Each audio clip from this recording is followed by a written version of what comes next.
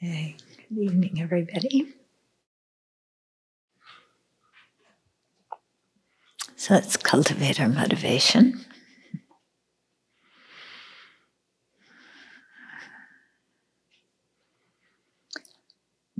So, although our minds are quite full of wrong views and other afflictions, when we think about it, it's kind of amazing that we not only encounter the Buddhist teachings, but that we have confidence in them, and that our confidence in them is based on understanding them. And considering how strong our wrong views can be, shifting those views so that we can understand what the Buddha is saying already took some effort and is probably a continuation of ways in which we've changed our views in previous lives.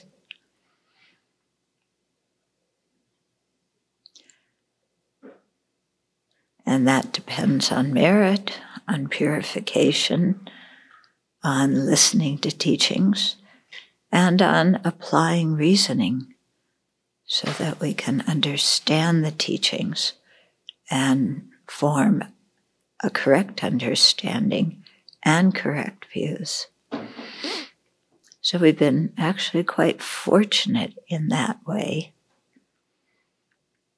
because there's lots of people who are very talented on the planet, very intelligent, and yet when it comes to understanding the Dharma, they don't get it.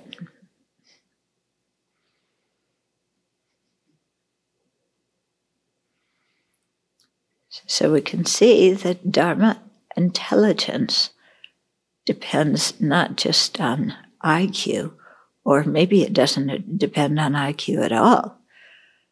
It seems to depend on open-mindedness, purification, accumulation of merit, and the willingness to examine things. So let's make a strong determination to continue to practice in that way and create those causes. And continue to test out what we believe to see if it makes sense. Revise it as necessary.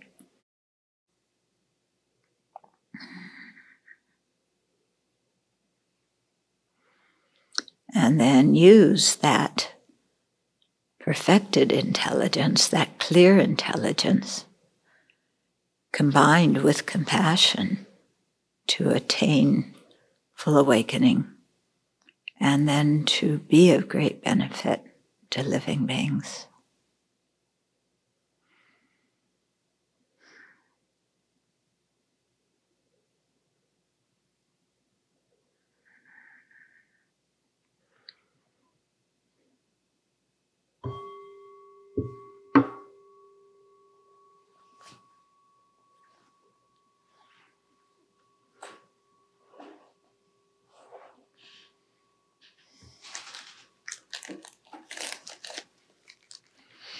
It's true, isn't it? You meet some people who are brilliant in certain fields, and you try and explain the Dharma, and they go, huh? It just doesn't go in, doesn't click. And then you meet other people who don't have so much formal education, and they understand the Dharma right away. Interesting, isn't it?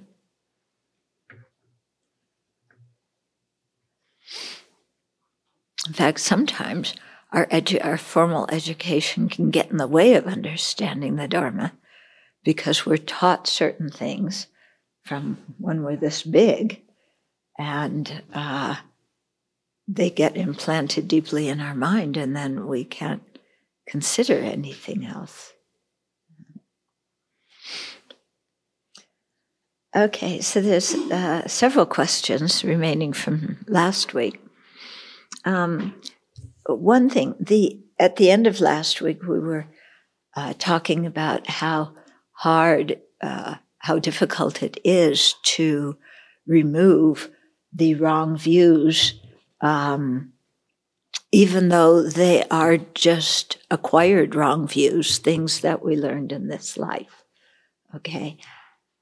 So in one way, we look at it and it's like, oh, well, attachment we can subdue. That's easier than wrong views, because wrong views, we cling on to them stubbornly. But actually, wrong views, we have only that acquired level, what we learned in this lifetime. For attachment, anger, arrogance, those ones, those have not only acquired forms, what we learned in this lifetime, but innate forms, so that those afflictions have come with us since beginningless time, from one rebirth to the next. So those ones are actually harder to remove than just the acquired ones. Yeah, the acquired ones are eliminated on the path of seeing. The innate ones, if you're practicing the Bodhisattva path, aren't eliminated until the 8th ground. So there's quite a bit more practice to go. Okay. So other questions. Do we purify our mind the moment we do the Buddhist purification practice? Or is it a sort of mind training that leads to eventual purification and positive change with consistent effort? I think it's more the latter. Every time we do purification, we are chipping away at, the seeds of non-virtue in our mind. And it's not like you do purification one day and then the next day you see this amazing change in your mind and you never have that problem again. No, it's, we have lots and lots of seeds of similar kinds of non-virtue, and we have to continually and consistently purify. Okay? And then over time, we begin to see a change in ourselves. And while in the scriptures, they talk about changes like you dream that you're touching the sun and moon, or, you dream that you're meeting the Buddha. Those are nice experiences, but I think a more practical way, how we can tell that we've purified, is when we hear the same teaching that we've heard before, but we understand it better. Yeah, at least that was my experience after doing a 3-month Vajrasattva retreat. It's like, oh, is this what they've been talking about? And then, 20 years later, reading a transcript from, one of the courses I took early on, and what I'm reading has a whole different meaning to me than it did at that time. Yeah, so that's indicative of some kind of change in the mind, some kind of purification. So don't expect, whammo, bango, all that bad habit is completely canceled and now I'm free of it. And it doesn't happen like that. Okay, can we classify view of extremes as part of wrong views? Well, view of extremes in one way, okay, so the Prasangika version of it takes the inherently existent I and then either says it continues on to the next life or it ceases completely. And the wrong views can be, it's emphasizing that they're more denying the existence of something that exists. But they also posit the existence of something that doesn't exist. So to the extent that extreme views posits a soul or a self that goes from an inherently existent one that goes from life to life, to that extent, maybe it could be considered a wrong view. Yeah. I mean, these ones, it's how they're broken up into different things is, I don't know that it's like clean, clear lines between them. And actually, the main purpose is to notice them in our mind and then to challenge their veracity. Don't get too hung up on,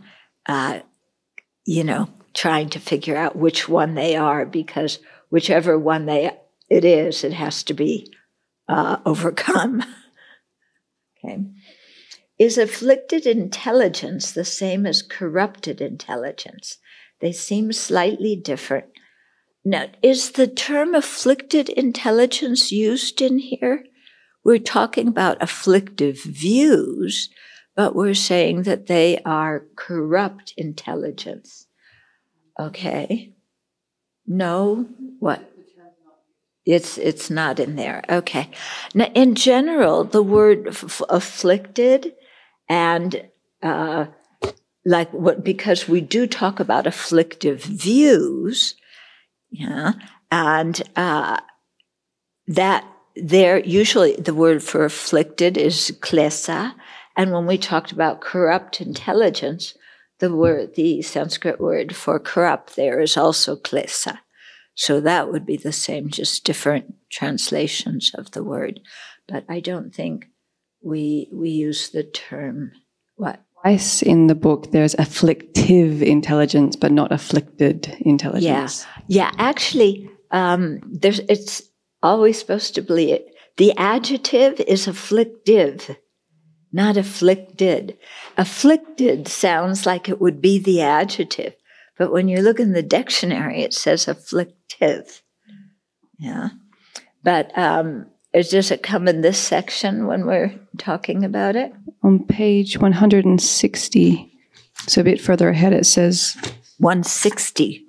Yes. That's quite a bit ahead of where we are. Yeah, page 160, and then page 93 as well. Okay, 90. But both ahead of where we are.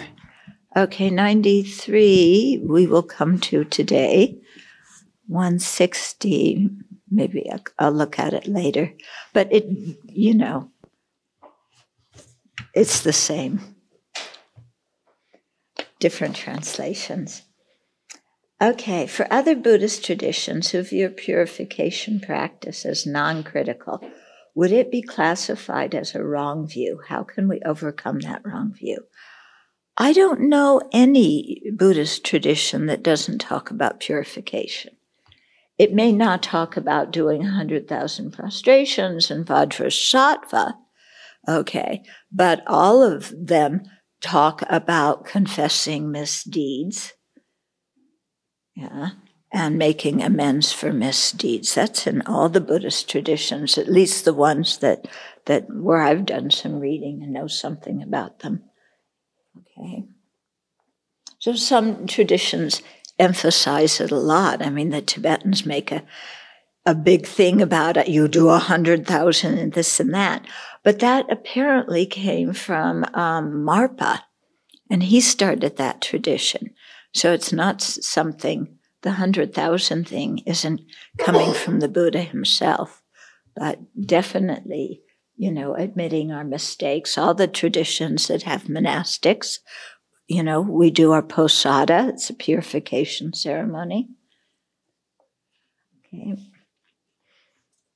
What would be the best way?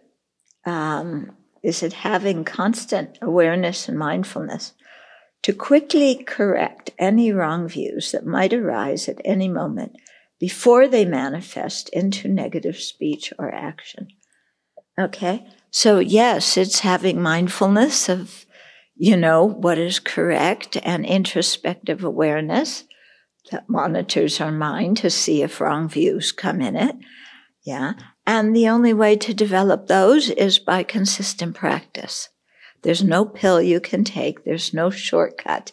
We just have to keep anchoring our mind to what is virtuous again and again, and then using that mental factor of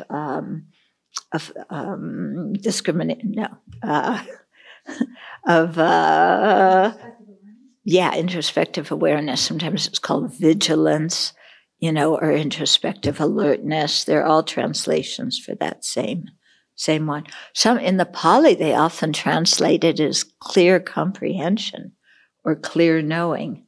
So many different translations for that. But no, I'm sorry. No, I'm just thinking maybe I've confused it with another mental factor, but we'll see. I'll be able to tell that differently a little later on. So, but in any case, no, it is. Yeah, it is. Yeah, the Pali Sanskrit term's the same. So, the way to do it is you keep practicing it. It's like if somebody says, how can you learn to play Tchaikovsky's this and that? Well, what's the answer? Practice. You got to learn the instrument, and then you got to practice. So it's kind of that way with most things in our life. We can't hire anybody else to do it for us. We can't hire anybody to eat for us, to sleep for us, to quench our thirst for us. Yeah, it would be nice, wouldn't it? Hire somebody to sleep so you didn't have to waste so much time sleeping. But it doesn't work. So there's some things, there's no other way than to practice it and do it ourselves. Okay. So that's from last week. Anything else remaining from last week? Okay. Then, so last week we were talking about the underlying tendencies. Yeah, and we talked about the fetters. No, the afflictions, according to the Pali tradition, and the underlying tendencies. And then we, before that, had finished up about afflictive views. So now we're going into the auxiliary afflictions. So these here are being presented according to the Sanskrit tradition. And in the Tibetan monasteries, we learn them according to the Sautantrika view. Okay? So it's that Prasangikas have their understanding of some of the root afflictions that are a bit different than the Sautantrikas, and in some cases from the auxiliary ones too. But generally the auxiliary ones are pretty similar in the Sautantrika and Prasangika. It's in the root ones that we see more difference. And so, the question we used to always say, well, why don't we just learn the Prasangika version to start with? It'd be so much easier than you have to learn the Sautantrika. Because also when you learn the four truths, we often learn them from the Sautantrika viewpoint, and then we have to relearn them from the Prasangika viewpoint. Okay, why can't we just learn them, Prasangika right away? Well, that's because in these teachings came to Tibet from India, and they may have been classified in different traditions in India somewhat, but especially in Tibet, they really classified different teachings according to different traditions and used that as a pedagogical tool. And so the teachings on mind and awareness, or low rig, were taught in India, I guess, from the Sautantrika view, or the Sautantrikas in India kind of really emphasized that, and that spread to Tibet in that way. And so in the monasteries, they taught it in the same way that they learned it. Yeah. And then Prasangikas came, and then that tradition was developed more in Tibet, and they had to go back, and some of the things that were taught from the Sautrantika view, they had to check, if we're prasangikas and we negate inherent existence, is the way this mental factor or that mental factor explained, does that accord with our view, or do we have to redefine how, a certain mental factor operates to accord with the prasangikas? So, for example, we see that when we talk about the root affliction of ignorance. Yeah, from the Sautrantika viewpoint, it's just like fog in the mind, the obscuration, you can't see things clearly. From the prasangika viewpoint, you are actively grasping things as existing in the opposite way from how they exist. Okay, so something similar with a view of a personal identity. The Sautrantikas say that your observed object is the aggregates, and you are imputing them to be a self-sufficient, substantially existent person. The prasangikas could never accept that because they say we have to refute an inherently existent person. And they say that the observed object of that view is the nominally existent I. It's not the aggregates. Okay, so things, they're maybe taught according to the Sautrantikas, and then they got updated by the prasangikas. Okay, and then you have lots of debates. Well, what about this and what about that? And the debates are to sharpen our intelligence and get us to think about these things. Okay, so they don't just tell us the prasangika right away, because they say that to really understand the prasangika view, you have to learn the lower views and then learn the faults in those lower views. And then you will really see the specialness, the uniqueness of the prasangika view. Yeah. I guess it's like, if you start out with chocolate, with really good chocolate cake, and that's your first experience with chocolate cake, then later on when you eat the other stuff, you just don't pay any attention to it, and you don't, really learn how to make good chocolate cake because you just know that's bad, don't do it that way.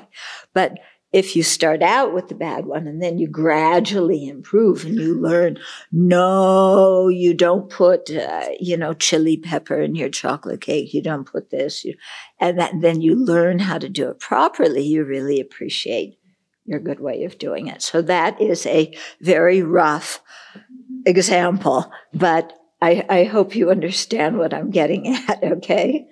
Because we tend sometimes just to say, well, why do we have to study these other tenet systems? Just tell me the one right view now, okay? But part of our whole experience is learning how to think. And how do we learn how to think? By studying these different systems and then checking the views out and seeing if they're reasonable or not. Okay, so now, page 92, auxiliary afflictions. So in the Sanskrit tradition, the compendium of knowledge, so that's a Sangha's text, presents 20 auxiliary afflictions that disturb the mind. These are called auxiliary because they are close to or related to the root afflictions, and are classified according to the root afflictions with which they are associated. Okay. And the footnote here says, the treasury of knowledge, Vasubandhu's text, contains 2 other categories of defilements that overlap with these 20. So the 10 full entanglements, are 1 to 2, the lack of integrity and consideration for others interfere with ethical conduct, which is the third and fourth. No. Yeah. Yeah, the third or fourth. And then jealousy, being mentally upset by another's success, and miserliness, possessiveness that opposes giving Dharma, possessions and skills. Okay, that's all a definition of jealousy. Those are all inconsistent with benefiting others. I'm sorry, I'm not getting this. The full entanglements are 1 to 2. Let's skip this for right now. We'll skip Vasubandhu's presentation of the auxiliary for right now, and we'll figure that out a little bit later. Yeah, because the numbering is not real clear. Okay. So within the auxiliary afflictions, we have the afflictions, the one auxiliary afflictions derived from anger, those derived from attachment, those derived from ignorance, those derived from both attachment and ignorance, those derived from ignorance, anger, and attachment. Okay, so that's where we get those 20. They're subdivided into those subsections, okay? And then from there, we'll go into the Pali tradition, which lists 16 auxiliary afflictions, which has the same, it's the same name in Pali as auxiliary afflictions are, the name in Sanskrit. And these are also said to be offshoots of the 3 root afflictions, but they aren't categorized like the auxiliary afflictions in the Sanskrit tradition are categorized as being under specific root afflictions. Okay, is that clear? Okay, so afflictions derived from anger. So as we go through these, you can see how these are related to anger. So remember, anger is based on exaggerating the bad qualities of someone or something and then wanting to get away from it or clobber or destroy it, clobber it. So the first one under this is wrath, which is sometimes translated as belligerence.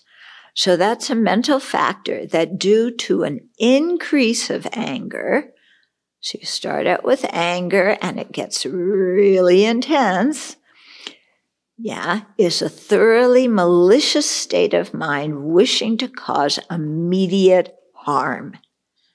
So this isn't just irritation. It's not just annoyance. It's like, I can't hold myself back. I've got to, harm whatever it is that is disturbing me. Okay? So this is likely to be one that is present before you strike somebody, before you fall into a rage and yell and scream and, kind of lose control. The Sanskrit word krodha, is also the term that is used to describe the wrathful deities. Mahakrodha, great wrath. The wrathful deities are not wrathful towards sentient beings. They are wrathful towards our afflictions. Okay, so when you do a practice of a wrathful deity, you are showing your intense dislike of the afflictions and your intense willingness to destroy the afflictions. And these practices all, get you in touch with the strength of your anger. Because you're visualizing, these wrathful deities and, And, you don't visualize Yamataka and, and then you just dream of little hearts, pink hearts floating in the sky. No, he's like, fire and intense noise and, this huge guy. And yeah. So it gets us in touch with the affliction, but it also helps us put that energy towards destroying the afflictions, not towards harming other sentient beings. Okay, resentment is also translated as grudge holding or vengeance. Okay, to me in English, grudge holding and resentment are a little bit different. Yeah, but I can also see how they're similar. Let's look at the definition. Okay, so resentment is a mental factor that holds firmly onto the fact that in the past we were harmed by a particular person and wishes to retaliate. That sounds like grudge holding and vengeance, doesn't it?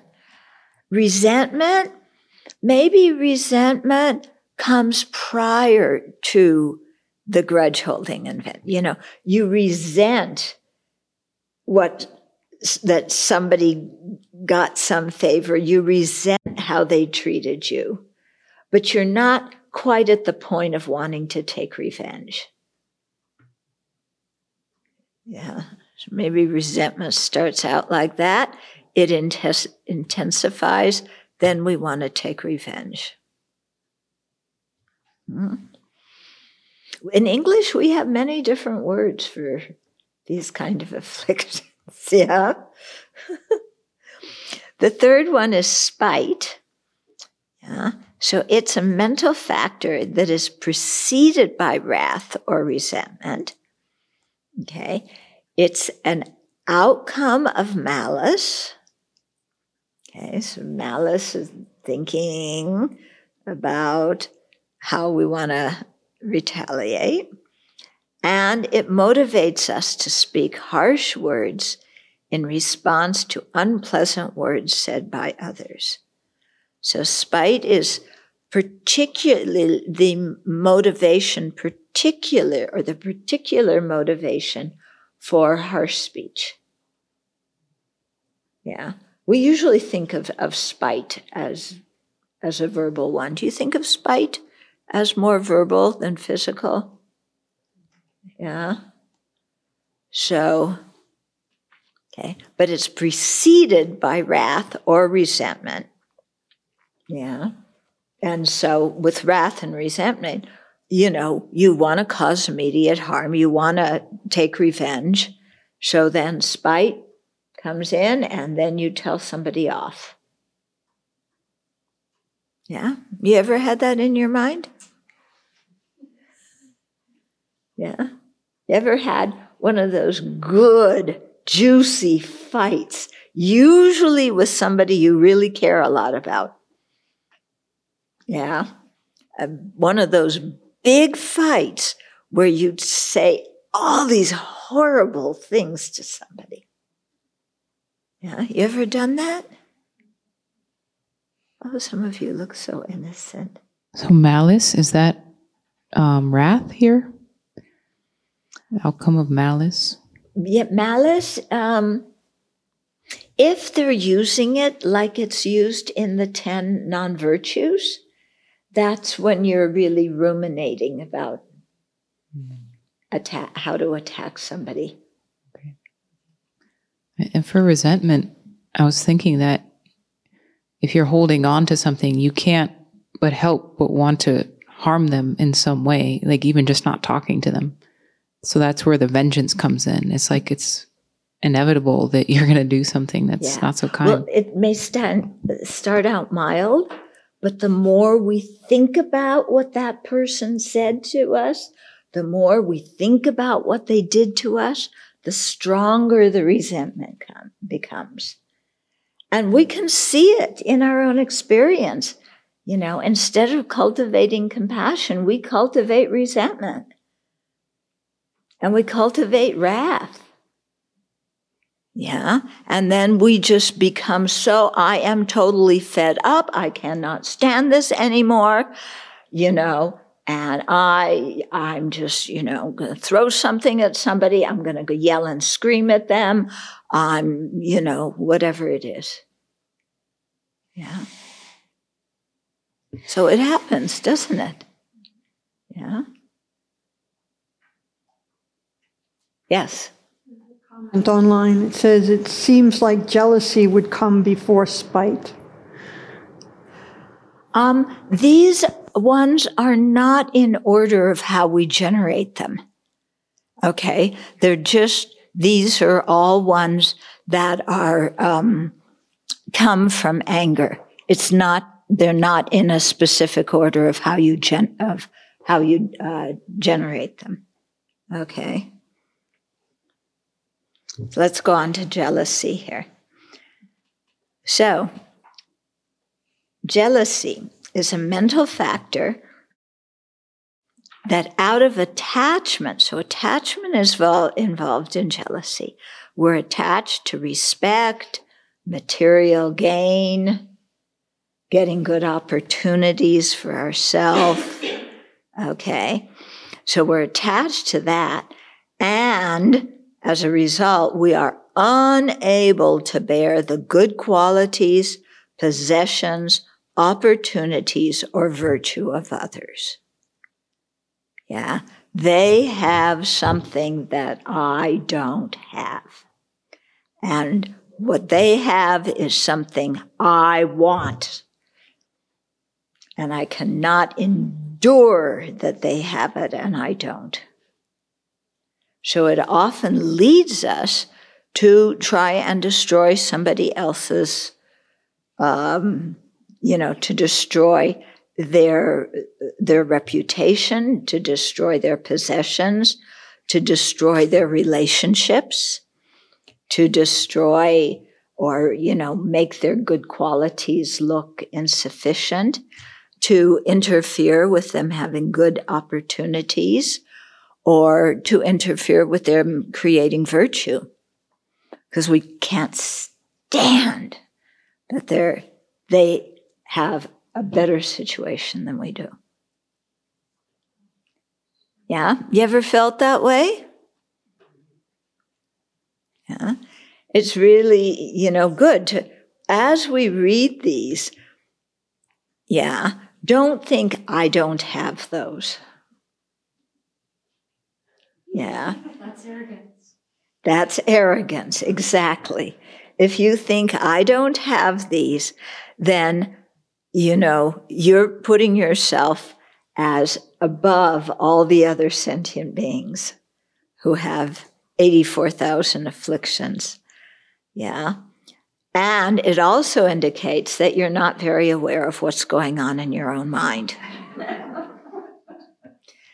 So it doesn't mean that you have all of these intensely.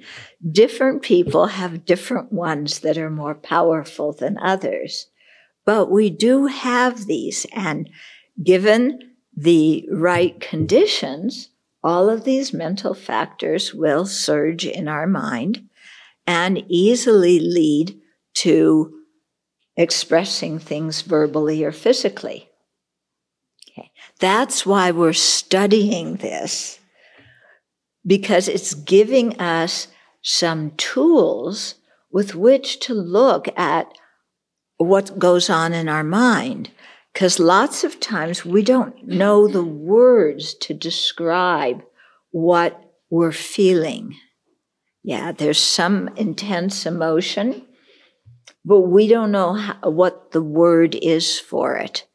And we're not even sure what it's thinking. But when we look at these, it gives us something we could say, oh, is this describing what I'm thinking at this moment and how I'm looking at the situation? Is this describing what I want to do? And so it helps us identify things in our own mind. Yeah. So it's not a list by which to criticize yourself. And it's not a list by which to point out other people's faults. It's a list by which that will help us get to know ourselves and then learn how to apply the antidotes to these mental factors so that we don't create negative karma, so that we don't harm others, so that we don't send ourselves to the lower realms. Okay? So this is like a big warning system. Learning this is a warning system of like, be careful when these mental states arise in your mind.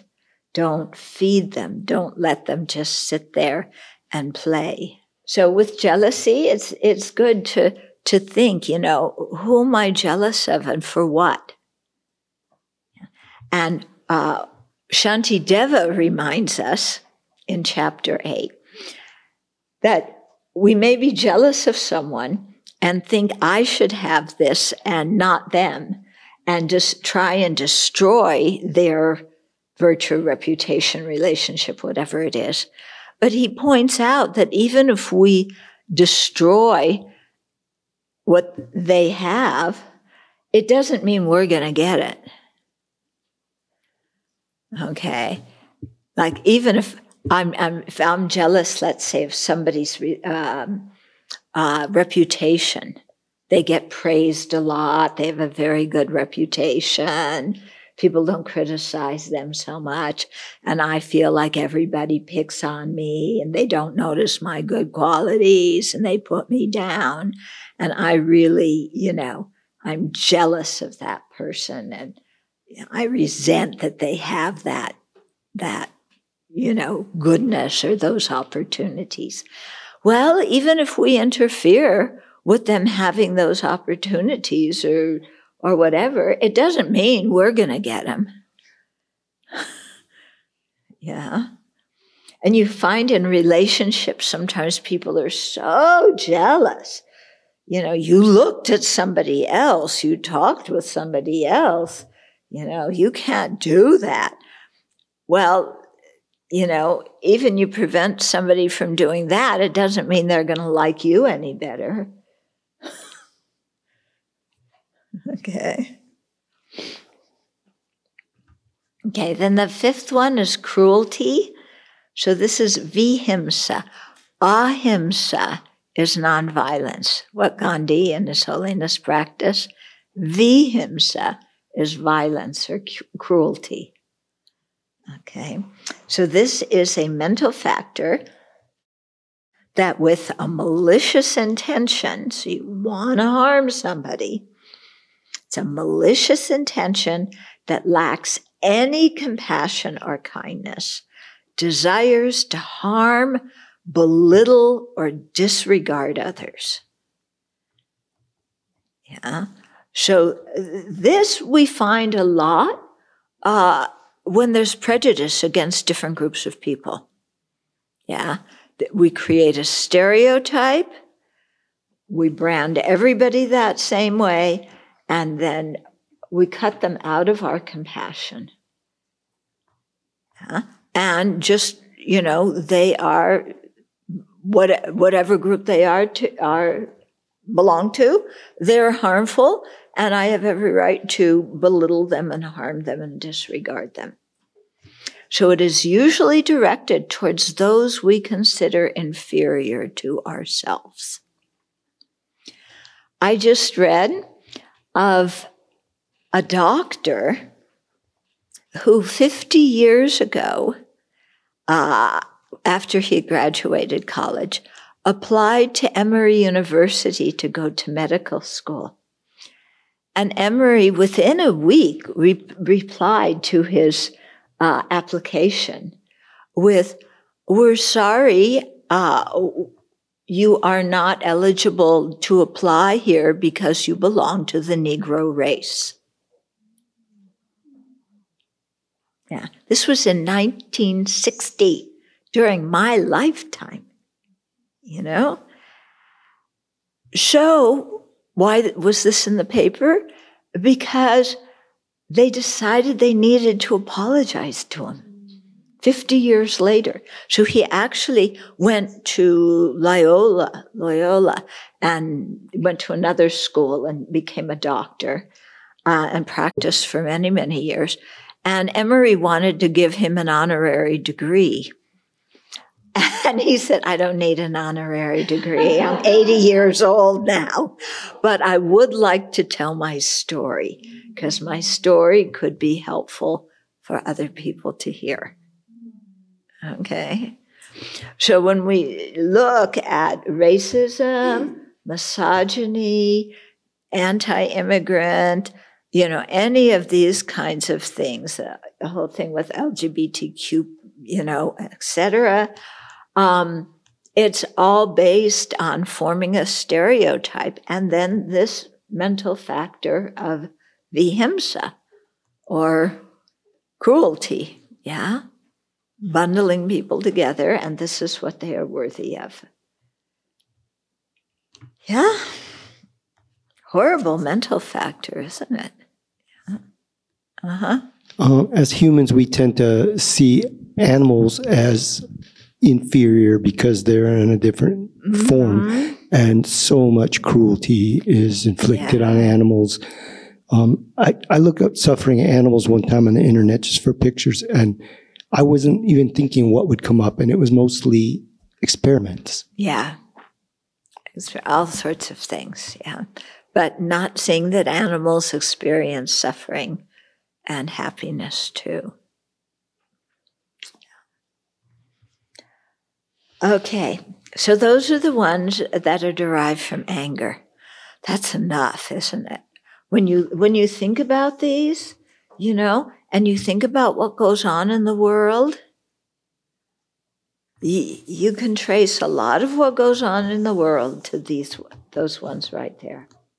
Mm-hmm. I find myself being jealous of things that when I just stop just 1 second to question it, I'm like, I don't really want that. It's like such a habit. Or, it's mostly I assume that other person is happy. And I think that's what I really want. Yeah. But like if they're getting praise, if I stop and think, I know that won't make me happy. Yeah. So it's strange to see. Yeah, it is. That's the thing with our afflictions, is they aren't very reasonable. They aren't based on clear thinking. They're based on exaggeration and muddle-mindedness. Yeah? So we get jealous of somebody, and then it's like, well, would I really want to live their life? No, So, okay, then the next section here are the afflictions derived from attachment. So here we begin with miserliness. So it is a mental factor that out of attachment to respect and material gain, we see this phrase, attachment to respect and material gain. It comes up in a lot of different situations. Yeah, keep track of those situations in your mind, because it's interesting. So out of attachment to respect and material gain, firmly holds on to our possessions with no wish at all to give them away. Okay, so miserliness, stinginess. Yeah, so we're attached to what we have, and we do not want to share it. And so there's fear often involved in miserliness, that if I give it away, then I won't have it.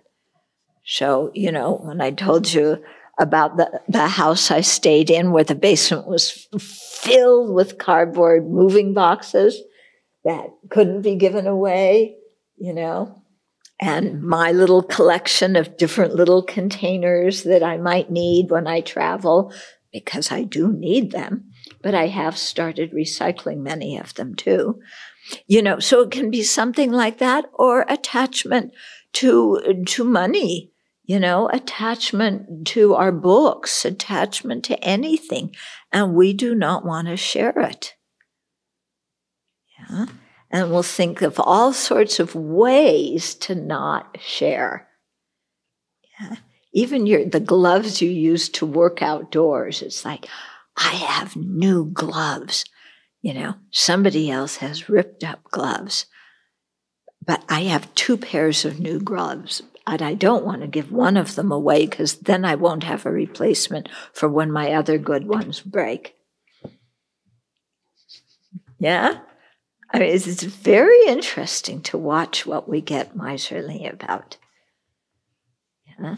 And how, we will have so much empathy and compassion for people who are hungry or poor when we read about their situation.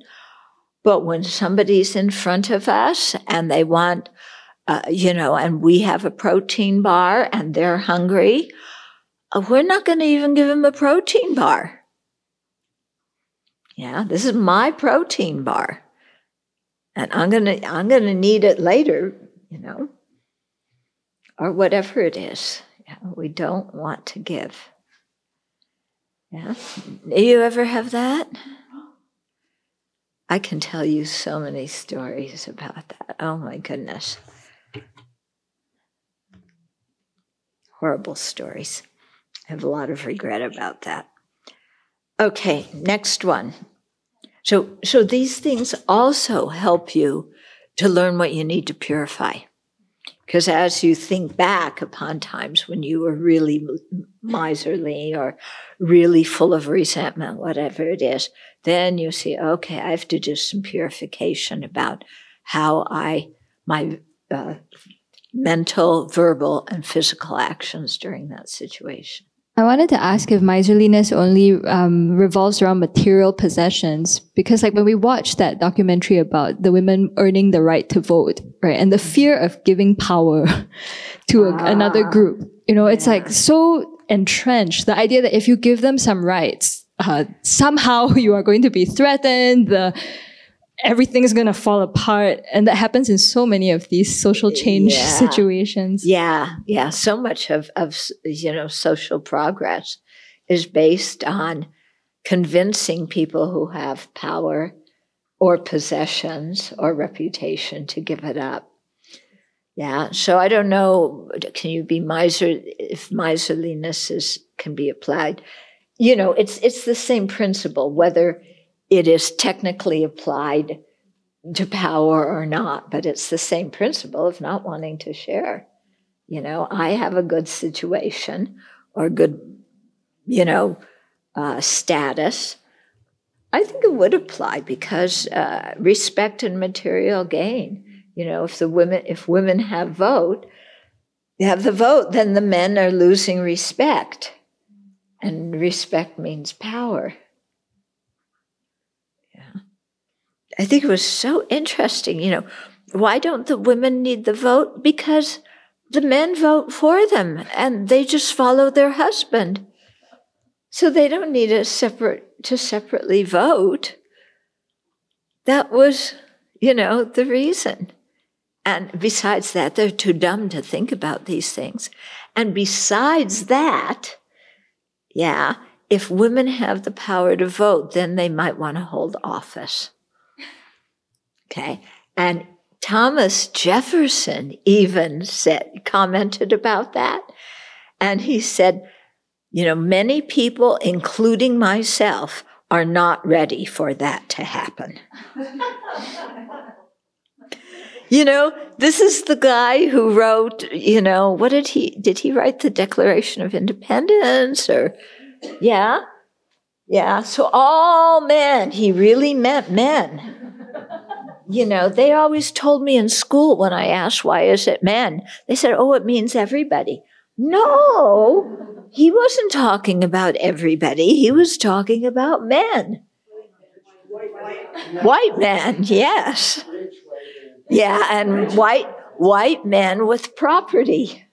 Yeah, because white men who didn't have property weren't allowed to vote. Yeah, but it's interesting what we're taught in school is not actually what the founding fathers meant. Yeah. Our dear founding fathers. Yeah, Betsy Ross for president. She's the only one we hear about, isn't it? But the revolutionary, huh? Yeah.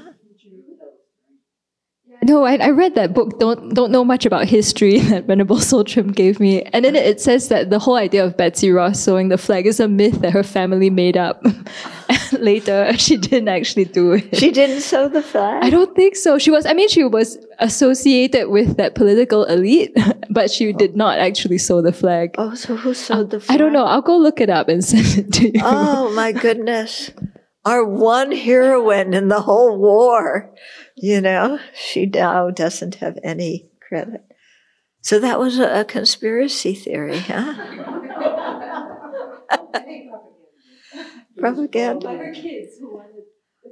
Oh, I see. The kids wanted their mom to be famous. Okay. Still is probably a woman because Thomas Jefferson didn't sew. He did not. Yeah.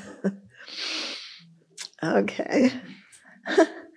Then the third one is restlessness. Yeah. So this one, haughtiness. Oh, sorry, I forgot to be haughty. Haughtiness. This sometimes is translated as complacency. And at first I thought, haughtiness and complacency, the same thing? They seem very different. But listen, to what it is. It's a mental factor that being attentive to the good fortune we possess produces a false sense of confidence or security that leads to complacency. Okay? So haughtiness, we're attentive, to our good fortune. We become full of ourselves, so this one is related also, I think, to arrogance a bit. I'm better than other people. This false sense of self-confidence or false sense of security. So you're haughty, your nose is in the air a bit. And it leads to being complacent. I have this advantage, and I'm always going to have it. It is my advantage, and it belongs to me because I am inherently better. And then we get totally complacent about it and don't try and do anything. Yeah? Yeah? Do you get complacent? Yeah. In our Dharma practice, we get complacent very easily, I think. Yeah. My mind's doing pretty well, there's some improvement, so let's just coast along. So we forget about death. Okay, then restlessness. So this is also translated as agitation and excitement. When we study about how to generate serenity, or meditative concentration, one of the hindrances that Maitreya Buddha speaks about is usually translated as agitation or excitement in the Pali tradition, and also this is found in the Sanskrit tradition. It's usually translated as restlessness. So in English, restlessness, agitation, how do they sound to you? To me, excitement is quite different than being restless or agitated. Excitement is like, oh, something's good going to come. Yeah. But restlessness, excitement. Huh? Fidgety, but this is talking about mental fidgety. Okay. Excitement seems to have anticipation. Yeah. Okay, so this is a mental factor that through the force of attachment does not allow the mind to rest solely on a virtuous object, but scatters it here and there to many other objects. Yeah. So it could have that sense of anticipation, like, oh, I'm focusing on the Buddha, but I'm getting really bored with it. So let's think about, something else. And you come up with anything. Yeah. I want carpeting like this. Don't get carpeting like this. Okay. Okay. So restlessness, agitation, the mind won't quiet down. Okay. So it is pushed by attachment. So to that extent, it's probably looking for something nice to get distracted about. Okay. And but it really affects our meditation. Okay, so those three have to do with attachment. Then there's a whole set of afflictions derived from ignorance. So the first one here is concealment. And it is a mental factor that wishes to hide our faults whenever another person with a benevolent intention, free from attachment, confusion, hatred, or fear, talks about such faults. Okay, so when we do our confession, the Sangha, every 2 weeks, I confess and repent these offenses. I will not conceal them. Confession and repentance bring peace and harmony. Concealment means sorrow. So this is the concealment, okay? So in that particular situation, we committed an offense. We transgressed one of our precepts, and we don't want to admit it. Yeah? So we hide it. We hide our faults. Whenever another person with benevolent intention, so somebody who wants to help us, like when we're doing posada and we're trying to purify, whoever it is, we requested them to be the amends attester to witness our confession and repentance. So they're there to help us.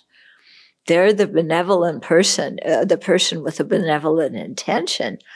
But we don't want to admit what we did. Because it was just little, so it's not really worth admitting. Or they're going to think really bad of me if I say this. If I say I did this, I will feel so embarrassed because I know I shouldn't have done it. And now all these people will know I did it. And I just can't stand the idea of people thinking about me like that.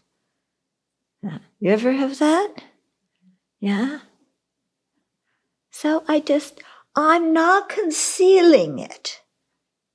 Yeah, I'm not concealing it. I'm just, because it was such a little thing, I don't really need to say it. Yeah, or it was kind of a big thing, but I don't really trust that this person has a good motivation towards me. Basically, I don't want anybody to know it because I might get scolded and my reputation might get harmed. And I don't want to get scolded for acting in a stupid way. Yeah, I don't want anybody to know I did something stupid. Even at the time I thought it was great. Or sometimes even at the time I knew it was stupid, but I did it anyway. Okay. So another person with a benevolent intention, free of attachment, confusion, hatred, or fear. It's translated slightly different in the Pratimoksha. What is it? You accuse the Sangha of having partiality, hatred, fear, and ignorance, isn't it? Partiality, hatred, fear, and ignorance. So in the Posada, we translate that term as partiality. Here it's translated as attachment. It comes to the same point. You're attached to something. Yeah. And so you're partial or you're attached. Confusion means ignorance. Hatred, fear, same translations. Okay. So this is an interesting one to look at, because sometimes it's like, well, I did that. I can confess it to so and so because I trust them. They're my friend, but I don't want to confess it to that one because that one is going to use it against me. So we don't trust the goodwill of our fellow monastics. Yeah. And and we don't want to admit because it might harm our reputation and our standing. Okay, next one, derived from ignorance.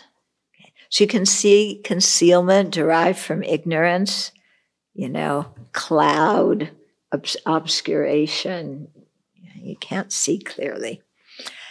Second one, lethargy, which is sometimes translated as dullness. Okay, so it is a mental factor that having caused the mind to become dull and thereby insensitive, does not comprehend its object clearly. So this comes a lot when you're trying to develop concentration. It also can come in the middle of teachings, in the middle of pujas. When you're driving, it can, it doesn't come when something exciting that involves your attachment or your anger is happening. Yeah. But otherwise, yes, lethargy, dullness, a mental factor having caused the mind to become dull. Yeah. Do you ever get that one when you're chanting? Yeah, you're chanting, and you know the words, so it's just, blah, blah, blah, blah, blah, blah, But you can watch your mind slowly start to go off as your head goes down. Maybe that's why they had to ring the bell in the middle of chanting to wake everybody up. Okay. So, it's a mental and physical, dullness. Makes the mind dull and insensitive. We don't understand the object clearly. And then eventually it starts affecting the body too. We become lethargic. Yeah, it's like, do I really have to go to meditation? I don't feel well. Yeah, I don't feel well. I don't have to go to puja. Yeah.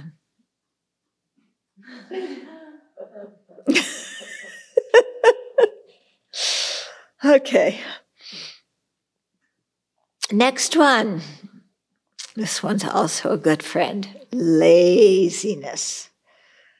Okay, so laziness is a mental factor that having firmly grasped an object, offering temporary happiness, either does not wish to do anything constructive, or, although wishing to, is weak-minded.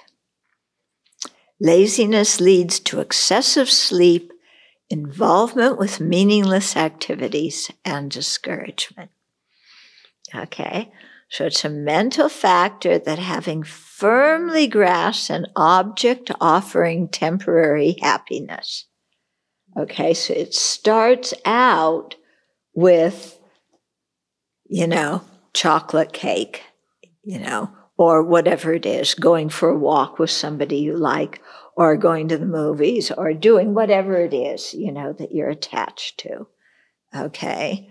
It starts out that way with you're holding on to an object that offers temporary happiness. And then you either don't wish to do anything constructive.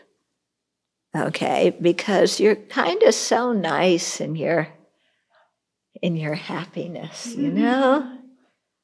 You're so nice. So either you don't do anything constructive, or that thought comes, oh, I should get out of bed, but it's so comfortable lying here. Yeah, wishing to do something constructive is weak-minded. You roll over, turn the alarm clock off, go back to sleep, okay? So laziness leads to excessive sleep, involvement with meaningless activities, and discouragement. Where do you find those three things? They're obstacles to joyous effort, and they're all forms of laziness. So in English, we usually think, excessive sleep is laziness. Yeah. But also involvement in meaningless activities, which means you're running around being the busiest of the busy, going here and there and doing this and that, totally involved in samsara, grasping everything you can get. And you say, well, how is that lazy? It's laziness because you're lazy in terms of practicing the Dharma. You'd much rather, go around and do this and that and the other thing, because, it's like practicing the Dharma. If I'm going to sit and study, that means I have to concentrate. If I sit and meditate, I have to deal with my wandering mind. If I prostrate, then my knees hurt, my back hurt. So I'll just be busy. I am so busy running around, and I got to do this and I got to do that. And okay, so that's considered laziness because you're not practicing when you could. Okay, and it also leads to discouragement. So discouragement is a kind of laziness too, because when we discourage ourselves, then we don't want to do anything. So in discouragement, what is discouragement? Putting ourselves down, self-criticism, blaming ourselves for everything. Yeah, no self-confidence. All of that is laziness. Because, as soon as I tell myself I'm worthless, I'm incompetent, I'm stupid, I'm not as good as other people, then we don't even try. So that's being lazy, isn't it? Yeah, we're not even trying to do anything meaningful or constructive. We just give up on ourselves. Yeah. So those last two, being extremely busy and putting ourselves down, those are two things that, at least in English, we don't consider being lazy. But they are. Yeah, they are.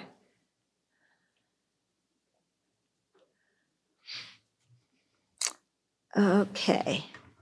Let's pause here. Are there questions?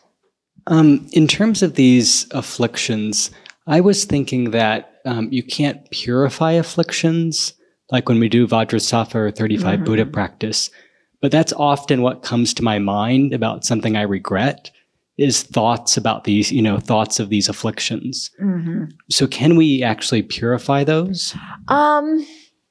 Yeah, this question has come up before.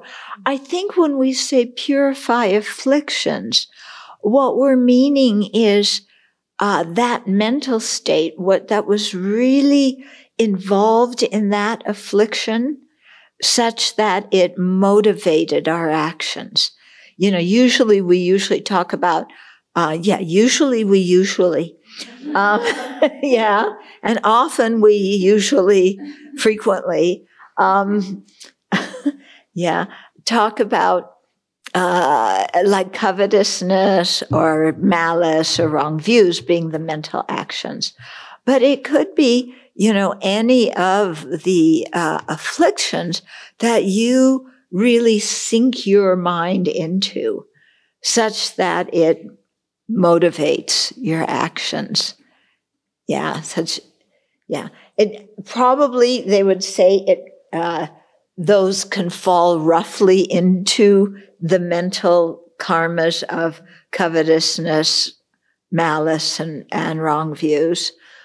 But, it seems, this is just my guess, because you realize something that you did, that you really regret that action, but you regret the motivation and the affliction that motivated you to do it. Okay? So it seems to me in that case, that's part, it's part of the action. It's when we talk about the intention, that is part of the intention, and the intention also needs to be purified. Okay. But usually the thing is we talk about abandoning afflictions. Yeah. But that comes much later on the path, abandoning the afflictions. So, you could say we purify the afflictions. Maybe we just make the seed of the affliction a little less strong, something like that. Yes, I'm specifically talking about when I don't do a verbal or physical action motivated by it, but I just have like a lot of jealousy and I'm just ruminating on the jealousy. So that would be maybe fall under covetousness? Or it might be under malice, because jealousy is under anger. Yeah. So it could be under that. And then, you just stay stuck in your pit of jealousy. Oh, it's such a nice pit, isn't it? Yeah. You decorate it. Yeah. It's on the walls, is everything that you're jealous of other people about. So you make yourself look at it all the time and torment yourself. Yes. I haven't seen anywhere fear, anxiety, sadness. Under which category is that to be found? Or how? Well, if you read ahead. Oh, I haven't so much read, but So fear will come, anxiety is going to come, worry is going to come. Yeah. Sadness is, I think, more of an unpleasant feeling. So it would belong in the second aggregate, because the second aggregate is feelings. And when we talk about feelings in Buddhism, we're talking about pleasant, unpleasant, or neutral feelings. So sadness would be an unpleasant feeling. Yeah. Yeah. It can be, what makes you sad. It could be jealousy. It could be attachment. It could be any kind of thing like that. So what we have here is not an exhaustive list. There's 84,000. Yeah. So we're just skimming the surface. And this came up in one of the very early Mind and Life conferences. Because we talk about it in Buddhist psychology, but it's actually very different than regular psychology, the mental elements that are pointed out. And His Holiness said, that's because what is pointed out in Low Rig, also when we talk about the virtuous mental factors, we're pointing out virtuous mental factors that are conducive for attaining spiritual realizations, and afflictive mental factors that prevent us from attaining spiritual realizations. Whereas in regular psychology, when they list different mental factors, it's usually in terms of what makes you feel happy and what makes you feel not happy. Okay? But in Buddhism, there can be virtuous mental factors that make you feel not very happy at that moment. And there can be non-virtuous mental factors that make you feel happy. So the list here is very much geared for describing what we need to practice, what we need to cultivate, and what we need to abandon in terms of different mental factors if we want to attain awakening. Yeah, that is helpful. And another question I have is how sometimes conversations here arise that we sort of guess how to determine when are you lazy and when you really need rest. How do you figure that out for yourself? Well, how do I figure that out? Yeah, when I am falling asleep, I know I need rest. Yeah. When I've been working hard and my mind is tired, I know I need to take a walk or I need, something else to do.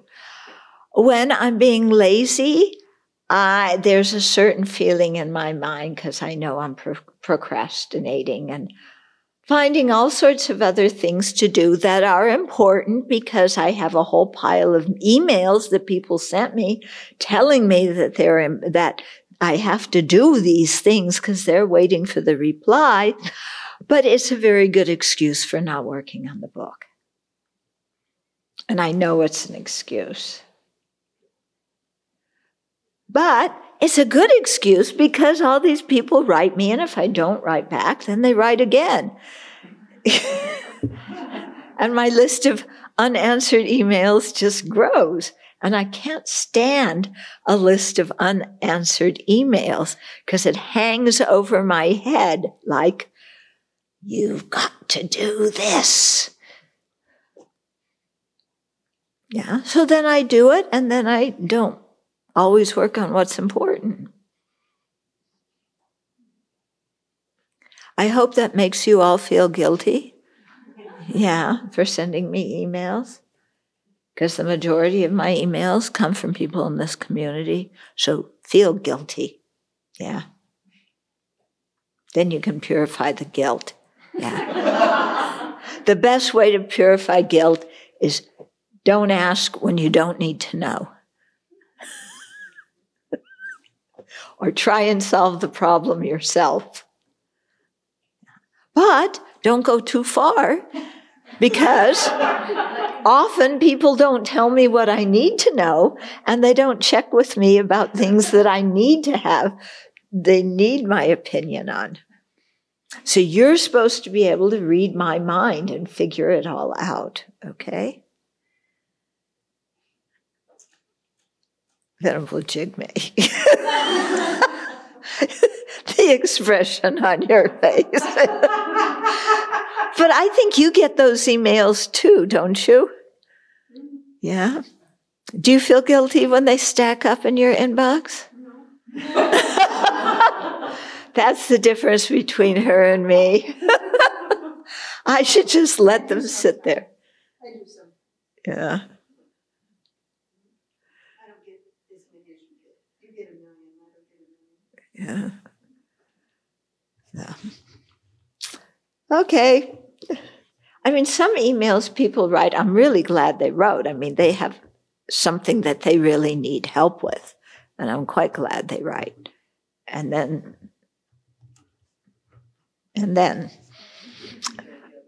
okay. So we're going to stop here. Yeah, we'll pause with laziness.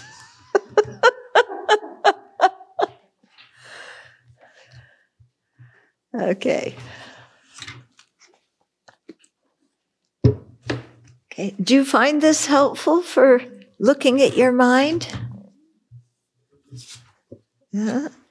So it's really good, go through and contemplate these and make examples of when you have these in your mind, and then think about what are the antidotes to them. And how can you frame the situation in a different way so that these auxiliary afflictions don't just run the show? Because they're pretty bossy.